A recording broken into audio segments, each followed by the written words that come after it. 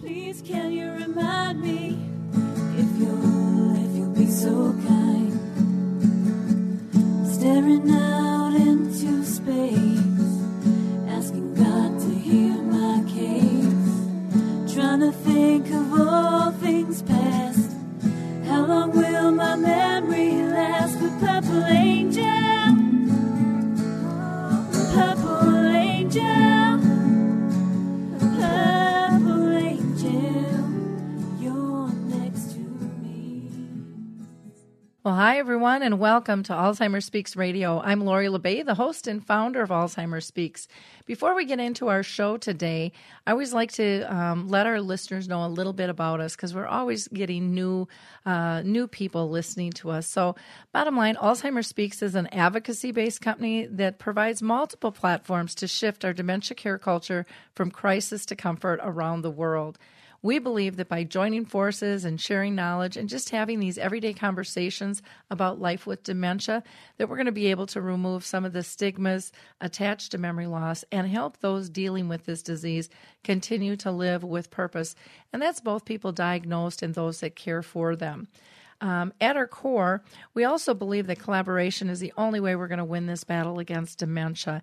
And I know it's working because of all of your likes and clicks and shares with your social media groups. You see, every time you share with your Facebook friends, your Twitter tribe, your LinkedIn colleagues, your Pinterest peeps, you are pushing information out to people in need. And so many people are in need of information, and yet they don't know where to go. So the more we can make it kind of a normal thing and it's okay, it's going to make it much easier for them to reach out and grab it. So please, while you're listening today, please go ahead and share us, with all your different groups, your Google searches and everything.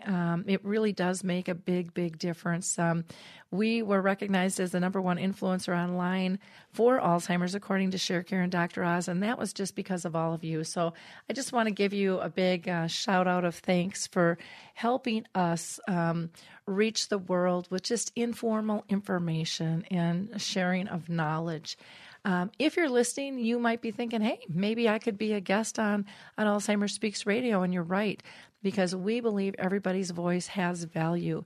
So if you're living with the disease, if you are caring for someone, either family, friend, or professional, if you have a service product or tool, we'd love to hear from you.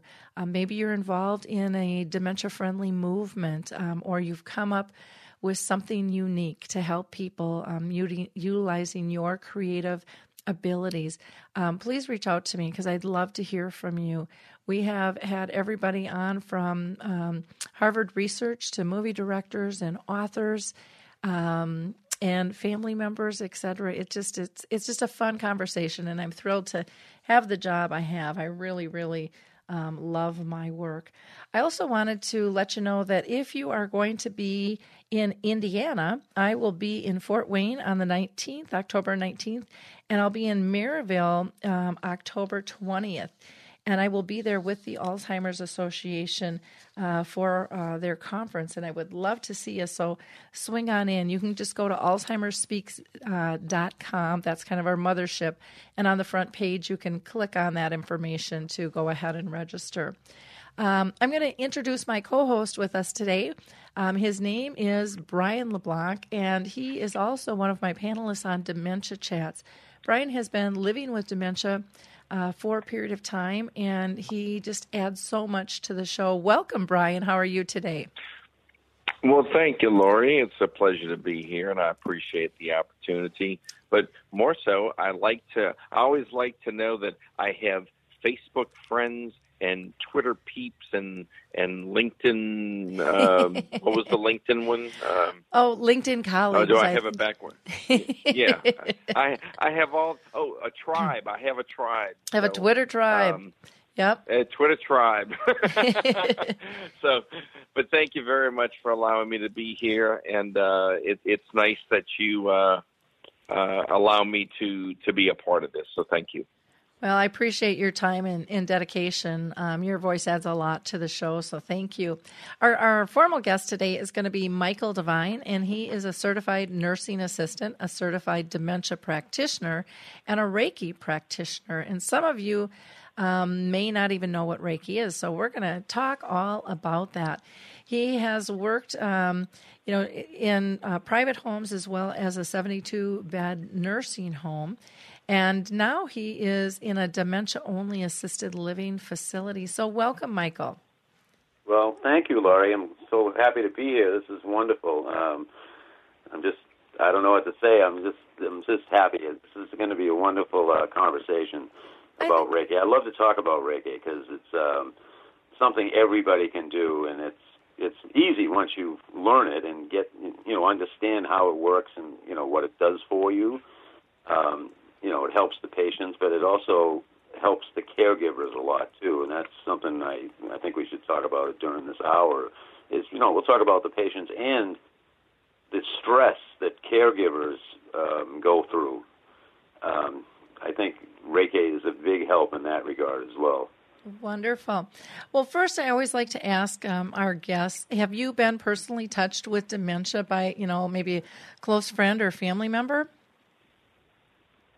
Yes, I have, matter of fact. My wife's mother, who passed away earlier this year, was living in a nursing home, and she was getting into dementia stages. And I think the fact that I had dementia training really helped her and her sister especially deal with it. Mm-hmm. One of the brief story is her sister flew in from Colorado with her children, and they were all excited, and then we drive down to the nursing home, and they run into the room, and they're all, hey, what's going on? And the woman, her mother, threw them out. Got real upset and threw them out. Said, get out, get out. And they were outside in the hallway crying their eyes out. They didn't know what to do. And I said, let's go eat lunch and we'll come back, because that's what we were going to do anyway.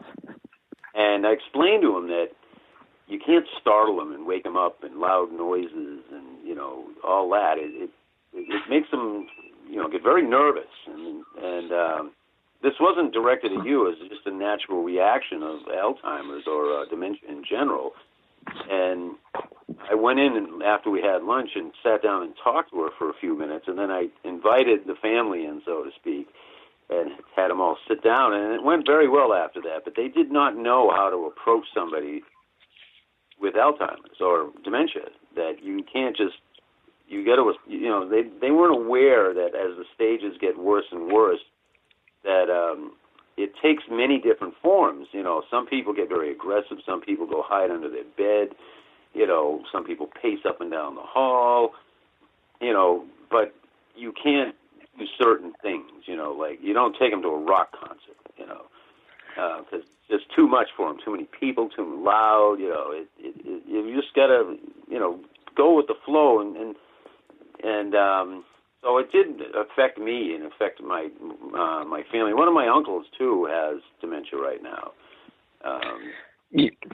So it's funny you brought that story up because being with Alzheimer's, my sister and brother-in-law stopped by to visit me. They surprised me on a visit. They were coming back from Kentucky. They decided to come to Florida and pop in, so to speak. Well, when they knocked on the door, I opened up the door. I saw them standing there, and I completely just I lost it. I fell on the floor. I balled up into a crying, sobbing mess, and I couldn't talk. I could not talk to them for the rest of the time they were here. They went to stay at their hotel. They came back the next day. I knew they were coming. We had a great visit. So when you were telling the story about your wife's mother, that's what popped into my head, and I'm glad to hear, well, not glad to hear, but happy to hear that other people are experiencing the same thing as I did, because it kind of makes me feel a little bit normal in having this disease. And the more and more I get into it, the more stories like that I hear. Yes, you're exactly right. Because because what it does is it takes so many different forms. Like I said, some people hide under the bed. Some people are very aggressive. Some people just, wander up and down hallways. They have their good days and their bad days. But one of the general things I see amongst all of them is that you can't, walk up from behind them and then just stand right in front of them and say something. It makes them very nervous, or it makes them scared. There's a lot of them, especially as they get older, they have hearing trouble. They can't hear you so good. And they also, when you're talking to them, they only hear a certain amount of words you say. If you say a sentence, they might only hear 50% of it, or 75% of it, or as it goes on, they might only hear 25% of it. So, people that, a lot of caregivers, I know this for a fact from my experience in being a caregiver, is they don't really do a lot of research, or some do and some don't, on how to deal with their parents or their sister or brother or whoever the person is that's suffering from dementia, that they need to educate themselves of the do's and don'ts, so to speak. And, it's a very emotional thing.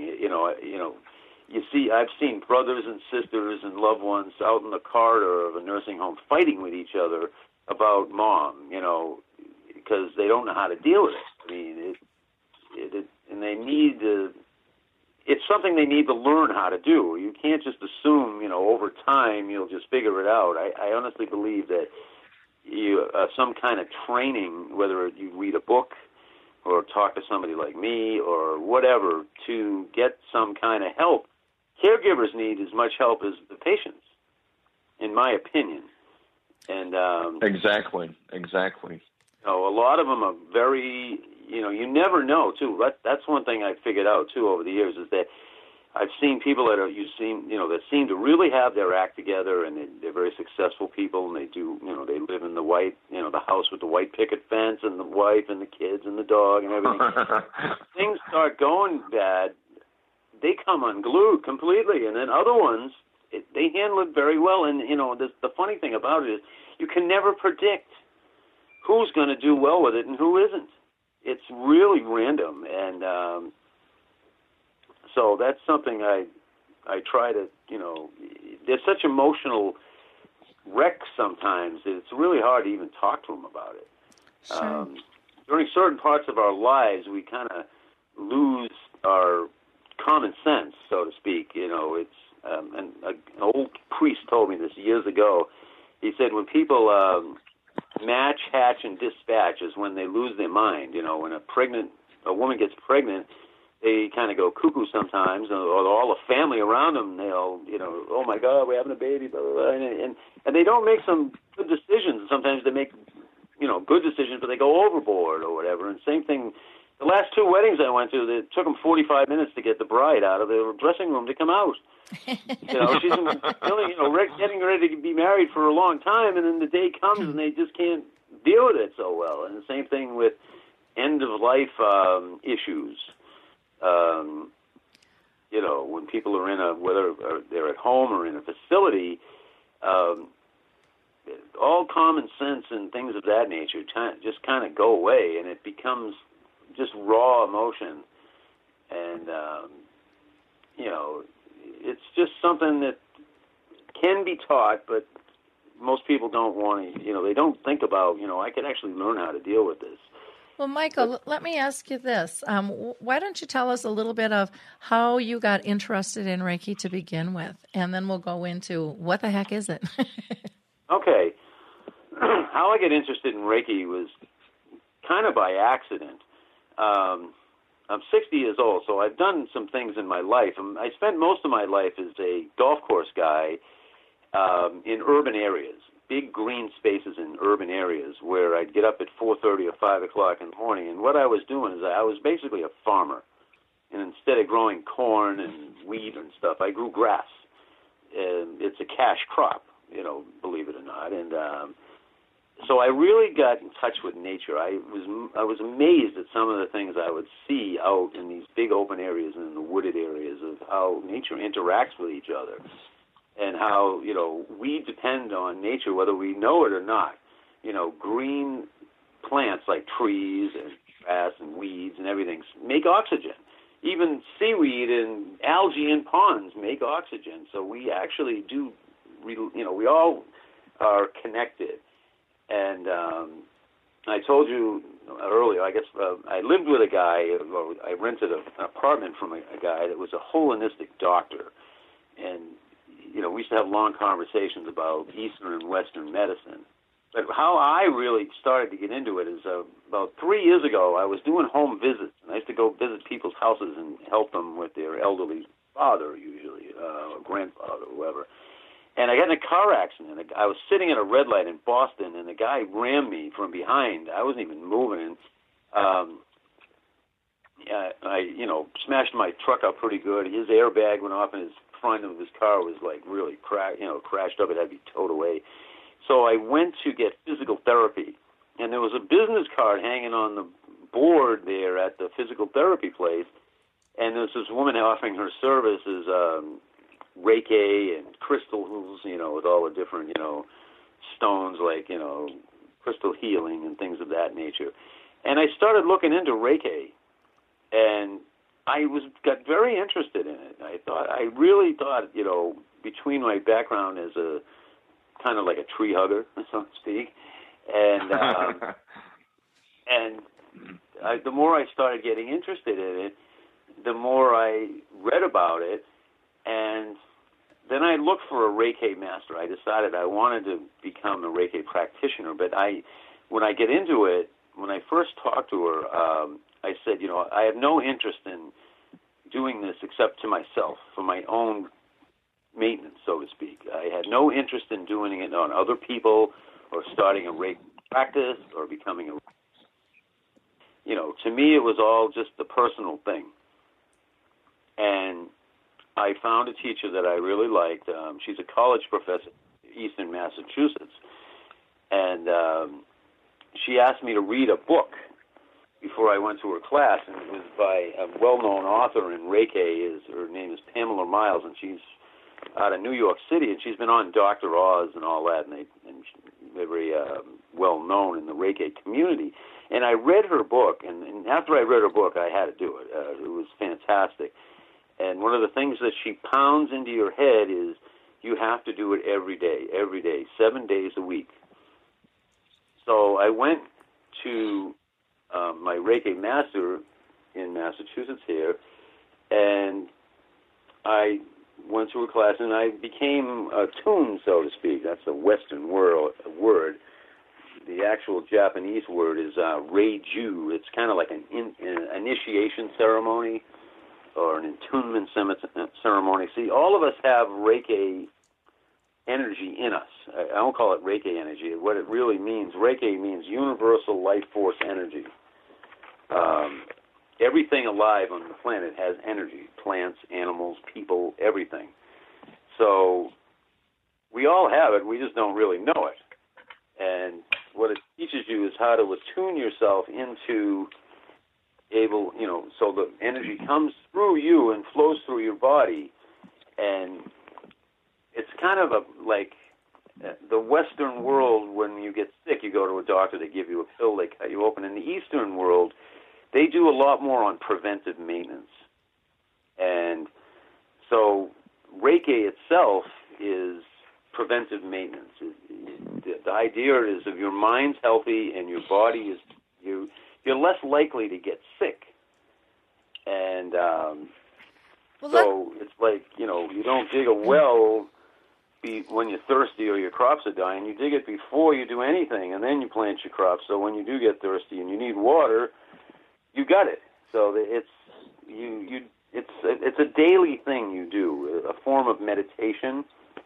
And what Reiki does is that you get the universal life force energy that flows through you, and it comes out your hands, and you can, by placing your hands on different parts of people's bodies, restore their energy flow.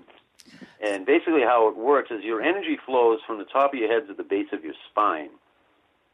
And any interruptions along the way makes you more vulnerable to getting sick Reiki works wonders on people with depression and anxiety, and they do it in hospitals here in Boston before and after surgery. So that's how I got into it. I kind of fell into it because I was going to physical therapy. I found a business card on a board, and I started looking into it. And what I found, what I was looking for, is the purest form of Reiki before they started introducing stuff like chakras and crystals and all that. And it worked wonders for me. Okay, so Michael, let's get into exactly what Reiki is. You're talking about energy, force, and healing, correct? Yes. And tapping into that. Right. How does one tap into that, or is it best to go to a practitioner first?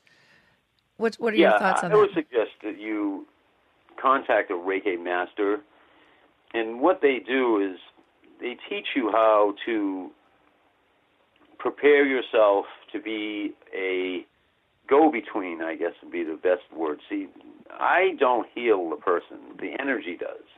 And when the energy goes through me and into them, Reiki does no harm at all to anybody. You're just doing what's already out there, and you're just being more aware of it. Because you have it in you. You just don't know it. And I have it in me, and you just don't know it. So would you say that it's a form of meditation or prayer that you're doing? Yes, it is spiritual, but it is not a religion.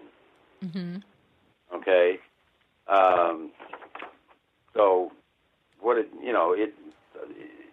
how to explain it is kind of difficult, but what it does is you get the energy, you prepare yourself in meditation, and you ask for guidance from your spirits, from your angels, from God, or whoever you want to call upon to prepare you to go into a meditation, and then you pass it along to the other person.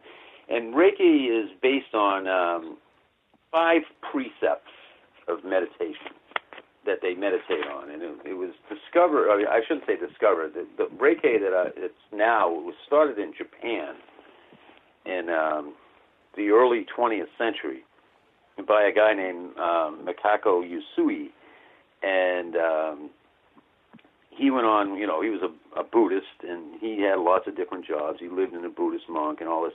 But he, near the end of his life, put together what is now what you would call Reiki. And it's based on 5 principles that you meditate on. And it's called the Just for Today 5 precepts. Just for today, you will not get angry. That's the peace part of it. You just meditate on it. No matter what happens today, I will not get angry. Never, for any reason. Just for today, I will not worry about anything. That's the serenity part of it. All your worries, you got to get rid of them. You can't. One of the biggest things I see in Reiki, and what it really works good on, is people that worry a lot or are stressed out. It calms you down. It really does a wonderful job of that.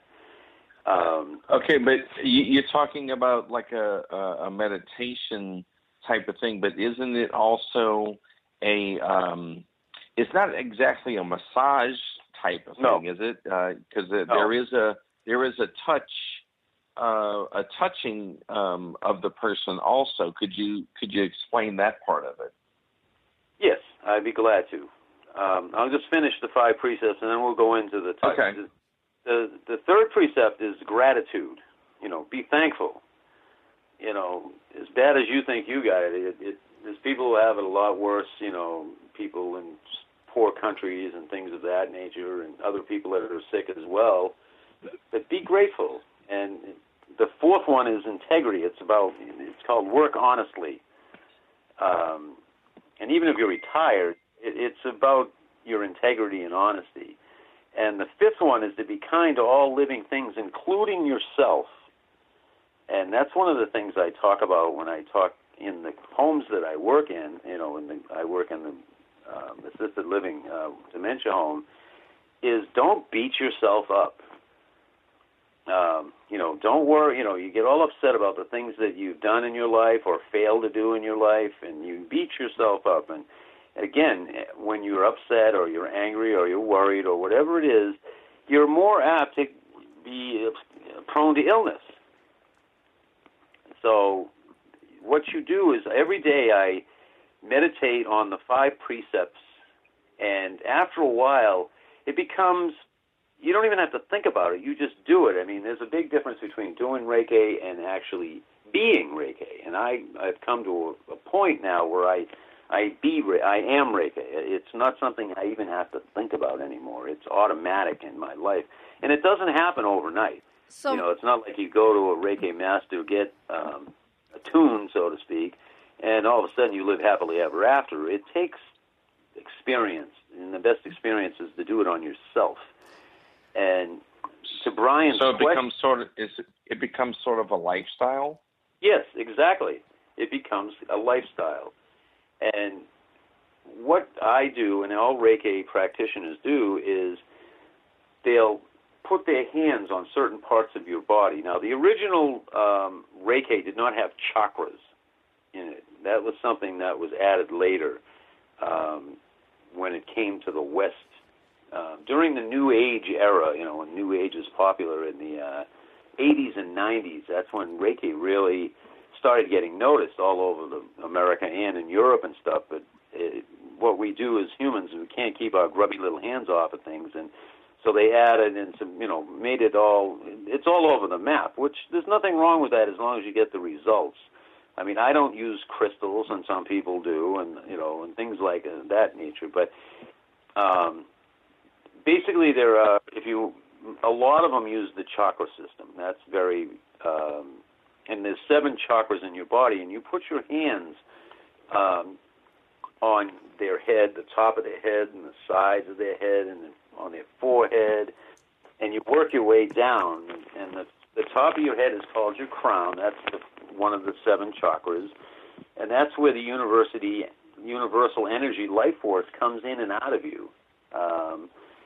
And then you move down to your forehead with your hands placed there, and that's your third eye, and that's like your intuition and things of that nature. Each one of them has a so-called purpose. And then you go down to your throat, and you put your hands on your throat. Now, if you're doing it on somebody else, they might not be very comfortable with you sticking your hands on their throat, so you can just stick them like an inch or 2 above their throat. You don't have to actually touch them, because there's an aura around your body, believe it or not, an energy aura field, so to speak. And then you just move down from the aura of your throat, and you move down to your chest, where your heart is.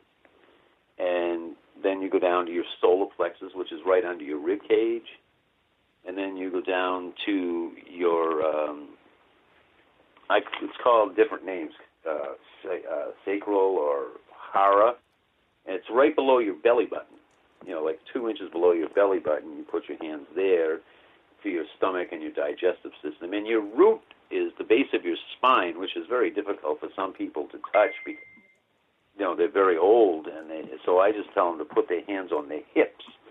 And there is numerous places you can place your hands. What I suggest is that people start out with a very set routine where they start at the top and work their way down. And if you contemplate the 5 precepts of Reiki, don't get angry, don't worry, be grateful, work honestly, be kind to everybody, including yourself. And you meditate on each one of those 5 on all 7 chakras. If you spend like 3 minutes on each one, that's 21 minutes. If you spend 5 minutes on each one, that's 35 minutes. Now, you can only do one of the precepts at a time if you want. You can spend 20 minutes or 10 minutes or 20 or 30 minutes on just the worry issue, or, being kind or whatever you want. See, there really is no set, carved in stone way of doing Reiki. The whole idea of Reiki is you first have to realize that you are part of the universe and you're important. Most of us believe, well, we're just a drop in the bucket. No, we're not a drop in the bucket. We're a drop in the ocean, okay? But that means you're part of the ocean. So let me ask. Oh, go ahead. Let me ask you this part. When you are you talk about the different parts of the body and so forth. You lay your hands on the. Do you actually come in physical contact? Do you lay your hands like right above the person? Is there a special way to hold your hands? How does all that work? I put hands right on their body, very lightly, a very light touch, say on the top of their head. Then I might put my one hand on their forehead and the other hand right behind their head. Or I'd cover both of my ears with my hands, or I'd cover my face with my hands, and then move down to the throat and cover, with a very light touch. And the thing that's so wonderful about Reiki, too, is you can do it anywhere. You can do it at home. You can do it sitting in your car. You can do it sitting up in a chair. You can do it lying in your bed. My favorite place in my house is I do it on my couch, laying on my couch. You can do it anytime, day, night, afternoon, anytime at all. What I just try to tell people is do it every single day. Make time for it. A lot of people say, oh, I'm so busy. But if you take 10, 15, 20 minutes out of your day to do some self-maintenance, it works wonders, especially for what it does for me personally is it helps me keep my composure in a building full of people with the later stages of dementia. I mean, it's almost like a nut house. I mean, they fight with each other all the time.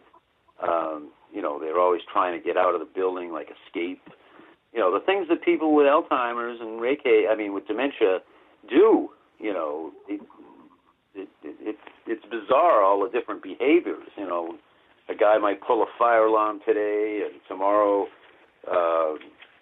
somebody might throw a book across the room at somebody, and then the next day someone won't come out of their bathroom because they locked themselves in and they don't want to come out because they're afraid, So to keep myself, it works wonders for keeping yourself under control, where you don't worry about it and you don't get upset about it because it's not their fault and it's not your fault. So, part of the being kind to yourself is very important, because when you start beating yourself up, well, what can I do? What can I do? Sometimes there is nothing you can do. You just got to let it run its course. And what I've been trained to do as a dementia practitioner is to direct them. 1 minute they're screaming and swearing at you, and 2 minutes later they're telling you how much they love you. If you can redirect them, from what's going on to something else, anything. Well, I'd like to jump in, Michael, a little bit, because it sounds like who you're dealing with are people who have severe or constant behaviors, and not everybody with dementia has that. I think with Reiki, I think it is something that can be used for care partners as well as people with dementia. And Michelle just noted in the chat box that she got to experience it in an event that she went to, and she found it very, very calming. And she said they had hands on her head, and some, like you said, some will touch and some won't. I think for listeners who are, kind of questioning the energy thing, or is this a religious kind of voodoo-y thing? Because I know that there's a lot of people that think that. I would suggest that you rub your two hands together back and forth, just kind of like you're starting a fire, pretend like you have a stick in there, like when you were in Boy Scouts or Girl Scouts, and just rub your hands together till they get really warm. And then take your index finger and poke each of your palms inside. And just poke them with your finger, and then bring your hands together. And typically you can feel almost like a stick between your hands. You'll be able to feel that energy. So I think what you're talking about is we're all interconnected, and we all have these gifts to tap into. And here, especially in America, we've been We have our own medical models where we fix things with pills, but so much Right. is added by stress in our lives. And your 5 principles of Reiki are, controlling our anger, getting rid of it, not worrying because it's a waste of time. Most of what we worry about is never going to happen. Being grateful. We forget to be grateful. Work hard, and then, be kind to others. And I think when we slow our bodies down and relax, which most of us have a really difficult time doing, again, because life is so busy, but getting in that quiet space, wherever that is for you, can have a huge effect on your body. Your breathing is going to change, your blood pressure is going to change, and then, you can use these techniques to calm yourself down. But as we all know, we're a mirror for one another as well. And so if I walk into a room with a bad mood, I'm probably going to get everybody else in a bad mood. If I walk in a good mood, I'm going to be able to lift the spirits up of that room. Again, not all the time, but the majority of the time, because we're reading nonverbals and stuff. And so if we're walking into the room and we're calm and have a calm presence, we can stay more focused with somebody who either has dementia or is dealing with dementia, or maybe just needs to vent. We can help remove some of that anxiety by just staying calm in their presence. And again, praying or meditating, whatever word you're comfortable with for your own religion, that's what you use. You connect with your higher power, whoever that is. If you believe in a higher power, and ask for great energy. I know when I do meditations and stuff, one of the things that I'll do, and I don't know if you do this, Michael or Brian, but I'll take like 10 really deep breaths, and on the inhale, I will ask God and the universe to give me whatever I need in that moment to be the best possible me. And on the exhale, I ask that all toxins to my body be removed in mind, body, soul, whatever fashion they're in. Just get them out of there. That I don't need, those types of things. And that alone just calms me down. I can change my blood pressure in a short period of time doing that, So if you have the white coat syndrome like I do, going to the doctor, they'll take your blood pressure. It's high. It's like, just give me a couple minutes. Let me do some deep breathing. They're like, how do you do that? And I'm like, it's being conscious. It's being conscious, and it's believing that you can tap into that. And so I don't know, do you do any of the breathing techniques with your Reiki, Michael, at all? Oh, definitely. Yeah, in preparations, I always take deep cleansing breaths. I also give myself what's called a dry bath, and getting my hands and arms prepared. And of course, I ask for the spirits, and some people, whatever you want to call it, like you say, God, spirits, angels, to come in and help me and enlighten me and get me, because what happens with Reiki is that I'm not healing the person. Reiki is. And the one thing that's wonderful about Reiki, too, is you put your hands in different body places, for as many minutes as you want. But the Reiki goes where it's needed. You can't control the outcome. I can't control the outcome, and the patient can't control the outcome. The Reiki does what is needed to be done. And so it's all about, like we were talking about, the mind and body balance. And some very famous people do Reiki, too. I was just flipping through some pages here, and this is from General Colin Powell, believe it or not. He does Reiki, and he has a quote here. It says, "The search for more power is not part of the traditional Reiki path. The Reiki path is about improvement of the mind and the body, balance of our physical and mental, emotional, spiritual aspects, through which we can achieve true happiness and a deeper connection to our true nature, allowing us to keep others, to help others do the same." And this is a military general, and he even uses Reiki to keep himself down, calm. And I think he says it very well. The whole idea of Reiki is that you, if you're a caregiver, cannot give good care unless you are doing all right yourself. And it's very hard. I mean, when you're watching people go into a room where the woman is sitting in her bed and her daughter comes in to visit her, and the older woman doesn't even know it's her daughter, but thinks it's her sister, and the granddaughter's out in the hallway crying because she doesn't even know who she is. It's an emotional roller coaster. And for the caregivers, if they can, learn and start practicing Reiki on their own, it really helps them stay, from getting unglued, so to speak. They understand that getting angry and worried and upset about it isn't going to change anything. You've got to understand that this is going to run its course. There is, unfortunately, right now, there is no cure or even anything that can slow it down, to speak. It just runs its course, dementia. And it's a very cruel and heartbreaking disease.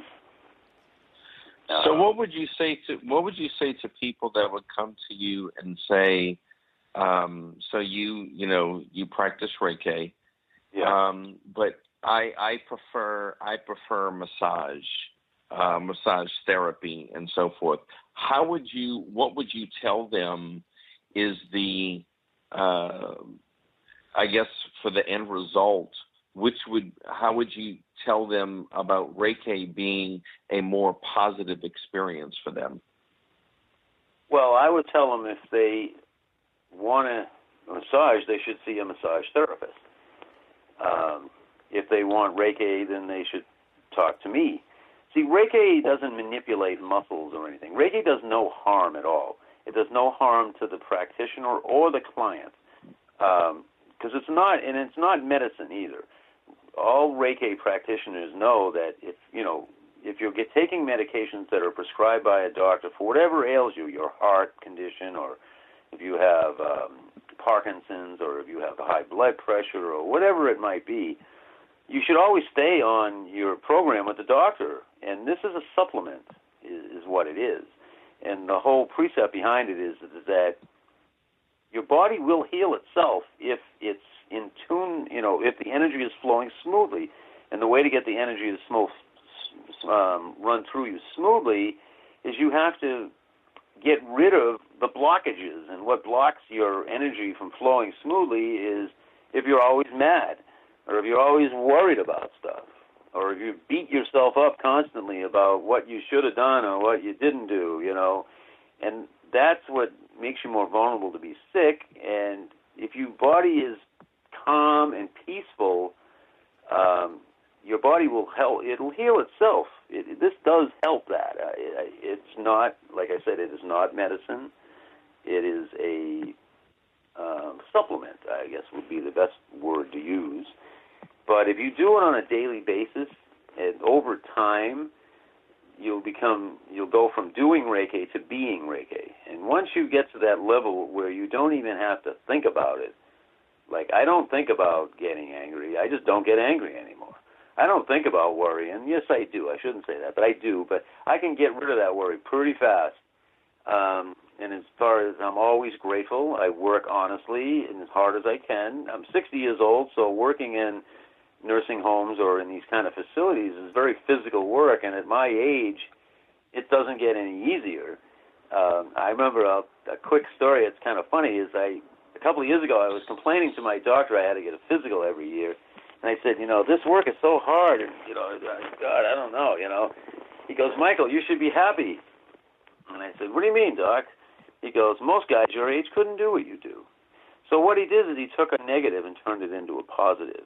And that's, I think, one of the things Reiki does. You got to take the negatives and get rid of them and replace them with something more positive in your thinking and in your meditation. And in that regards is how it really, really helps you. So one thing I'd like to just clarify, because you said, Reiki can heal. I don't think it's going to get rid of somebody's diabetes or heart disease or anything like that. But it can heal, I think, your soul in terms of being calm, being able to be more present, to be more aware, more attuned, like you had mentioned earlier, which leads us to be better people. We had a couple of comments from our listeners. Michelle said, it really helped her prepare to be with her mom, and kind of changed her mindset, and it's best for her to be more relaxed and positive and ready to kind of follow her mom's lead. Mike is saying, it sounds like a really good tool for those of us that are experiencing a lot of anxiety due to the disease, and said this is a great show, very helpful. So again, this isn't for someone just with dementia. It's not for someone who just cares for somebody with dementia. Anybody at any age can really learn how to utilize Reiki and meditate and just calm themselves down, just to be able to adjust and get through, life's ups and downs that we all feel with that. Now, in terms of people looking for a Reiki practitioner, where can they go to find that? Is there an association, or how does that work? That's a really good question, because like anything else, there are some good ones and there are some bad ones, and there are some that are right on and some that are completely clueless. I mean, all you have to do is go on your computer on the internet and go on to YouTube videos about Reiki, and you can get attuned by just touching your TV screen or your computer screen, or you can send them some money and they'll send you all the things you need to do and know to be a Reiki practitioner. It's very difficult. What I did is I weeded through them, and I found a woman who teaches the very purest form. Like I said, she's a college professor, and she doesn't do the crystals, and she doesn't do all this other stuff, that goes along with it. Like I said, in the 80s and 90s, when the New Age movement was becoming very popular, that's when Reiki started becoming. There's many, many, many different forms of Reiki now. I mean, so picking a teacher, you got to pick somebody that kind of thinks the same way you do about it. Yeah. And you might have to go through 2 or 3 of them, talking to them and interviewing them or having conversations with them. I've met a couple that I wouldn't recommend at all, and I've met a couple that I'd say, this is a good one. You go here and to talk to this lady or this guy. That's a tough question nowadays, because years and years ago there were so few Reiki people, but now it's growing, and which is a good thing. That's why I'm here talking to you, is to try to grow it. For people that, whether they're dealing with dementia or any, or you can do Reiki if you're perfectly healthy and everybody in your family's perfectly healthy. One of the things about Reiki is to keep yourself healthy, so when times do get tough, your system, your body is much more able to deal with it, cope with it. Mm-hmm. I honestly believe that people, I see that happen all the time in my 60 years of life, people literally worry themselves sick. They worry so much they get sick. Yep. If they could learn how to get rid of that worry, they wouldn't get sick. Yep. It has nothing to do with popping pills or, this or that. If you can just learn how to take a few minutes of your day to calm yourself down with good, deep breathing and meditation on the 5 precepts, and live the life of somebody who is, has realized that this has always been available to you, and all you got to do is ask and do it. Ask and you shall receive. Go talk to some Reiki masters and get some education on it. How energy healing works. It's a very unique thing, but anybody can learn how to do it. And like I said, it does not use my energy. It doesn't use it. What it does is it helps the person that I'm treating get their energy flow going back, and it can do no harm at all. There's no endangerment. Brian mentioned about massage therapy. Massage therapy, if it's done by somebody who isn't very good at it, could actually hurt you by manipulating muscles and giving you pressure points or whatever they do, rub this and do that. You could come out of there feeling worse than when you went in. they could actually hurt you. Where Reiki, that never happens. It's completely. I've had that experience before from someone who with a massage therapist, giving me too much pressure on certain parts, and when you walked out of there, you felt like you were played a game of tackle football because my body felt worse than what it did when I went in. I think just the thought of having someone placing their hands on your head and on the other parts of your body and just leaving them there, that just thinking about that is very calming to me, rather than the whole massage experience. Mm-hmm. Right. And Brian, you can also do Reiki without touching the person. You can leave your hand like an inch over the surface of their body, what part of the body it is, their head, their chest, their belly, or whatever part of the body, their hip, their knees, or whatever. When you're dealing with people with dementia, or the older ones, part of what makes Reiki so wonderful for, the people that have dementia that are older, it's that human touch, holding their hand and touching their shoulders, or just very lightly putting your hands on their head, very lightly, I'll tell the lady, well, put your hands on top of your stomach, and then I put my hands on top of her hands, and, we talk a little bit, and the last few ones I've done, a lady, I'll give you an example, a lady's walking up and down the hallway crying, pacing up and down, crying, and, in this locked-up dementia unit. And I sat her in a chair, and I gave her a Reiki session, and I talked to her about the precepts while I was giving her the treatment. And 15 minutes later, she was sound asleep. And she woke up a half an hour later and was smiling and walking around, and she didn't remember that she was walking up and down the hallway crying her eyes out. The fact that, it's hopeless as it seems to give a Reiki treatment to somebody with severe Alzheimer's or dementia, the point is it's not hopeless or a waste of time. It gives them an escape for 10, 20, 30, 40 minutes or whatever, of whatever demons that are going on in their head, and where they can actually forget about it all for a while and be calm and smile and be happy. Even though it's only a short time, it's better. I was talking to a nurse yesterday, and I said, if you go into a place like this, most of the people you can't do Reiki because they're so far advanced in the disease, it just doesn't register. And then you have the ones that aren't so far advanced. But we were talking about if you have a 100-bed facility and you can only do Reiki, say, to 5 or 10 of them, maybe even 5 of them, you've accomplished something very good. Well, and I guess I would say that you could do it on all parties. They don't need to be able to connect, verbally with you on this. I mean, if you're truly, you can pray for anybody. You can meditate for anybody and try to give healing and pass that energy on to them no matter what level they're at.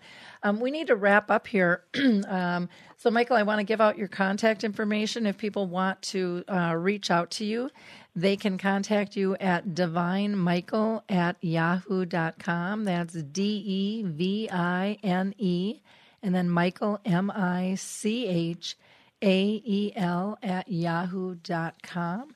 And I appreciate you so much for being with us today. For those of you that are new here to Alzheimer's Speaks, I want to just give a shout out to Rachel Perrin, who's a culinary director for Kowalski's Markets here in the Twin Cities, along with her producer and sidekick, Adam Lee. They joined Alive and Social, and they talk about kind of foodtastic things. And they really cover like seasonal flavors and favorite foods and trendy nutrition topics, everything kind of yummy for your tummy. And they do it in a 10 to 15 minute period. So it's really quick. So if you're looking for something to assist you with dinner, check out Alive and Social. And again, their show is What's for Dinner Tonight. Or you can always go to www.kowalskis.com for complete menus there. If you haven't had a chance to listen to our latest shows, we talked about driving change in dementia, and we were talking with Jennifer about her license plates, specialty license plates for Alzheimer's and dementia. We also were talking with Ann Campanella, who wrote the book Motherhood Lost and Found, which was a fascinating conversation. But again, if you go to our radio show homepage, just scroll down, you'll see all of our shows listed there. Dementia Chats, our last session, I still am in the process of editing, but we had a great conversation about how doctors handle diagnosis and what is given or not given to patients. And I'm hoping to get that out yet this week. I've just been packed and fighting off allergies myself. Our prior Dementia Chats that is still live talks about the Alzheimer's walks, some of the pros and cons of what people living with dementia think. And our last Conscious Caring resource, all of these you can find on our YouTube page, was with Norms McNamara, and he's the guy basically who kicked off the Purple Angel project there. If you're looking to see the film His Neighbor Phil, I'll be in Hopkins, Minnesota at the high school on October 30th. I will also be at St. Teresa of Woodbury, Minnesota, November 16th, and I'll be down in Memphis, Tennessee. I'll be posting more information on that. On the blog, you'll be able to find an article by Michael Ellenbogen talking about driving change in Congress to really push for some changes in dementia, and that post just went out on the 2nd. And then you'll also find information on the City of Roseville. The Alzheimer's and Dementia Community Action Team launched a new initiative for what we call caregiver reentry, and you'll be able to find more information on that as well. In the meantime, look for our next show this coming Thursday, where we will be talking about coconut oil. Have a blessed week, everyone. Bye now. Hey everybody, Jared Sebestier, host of Retire Repurposed. This podcast is dedicated to help people transition into fulfilling and purposeful retirements. Retirement is a big life change. In fact, the two most dangerous years of a person's life are the year they were born and the year they retire. Few people can just flip the switch from working a career 30 or 40 plus years, retiring on Friday without methodical steps to living what we call a repurposed retirement. To listen now, search Retire Repurposed on your favorite podcast platform, Senior Resource, or Life Audio.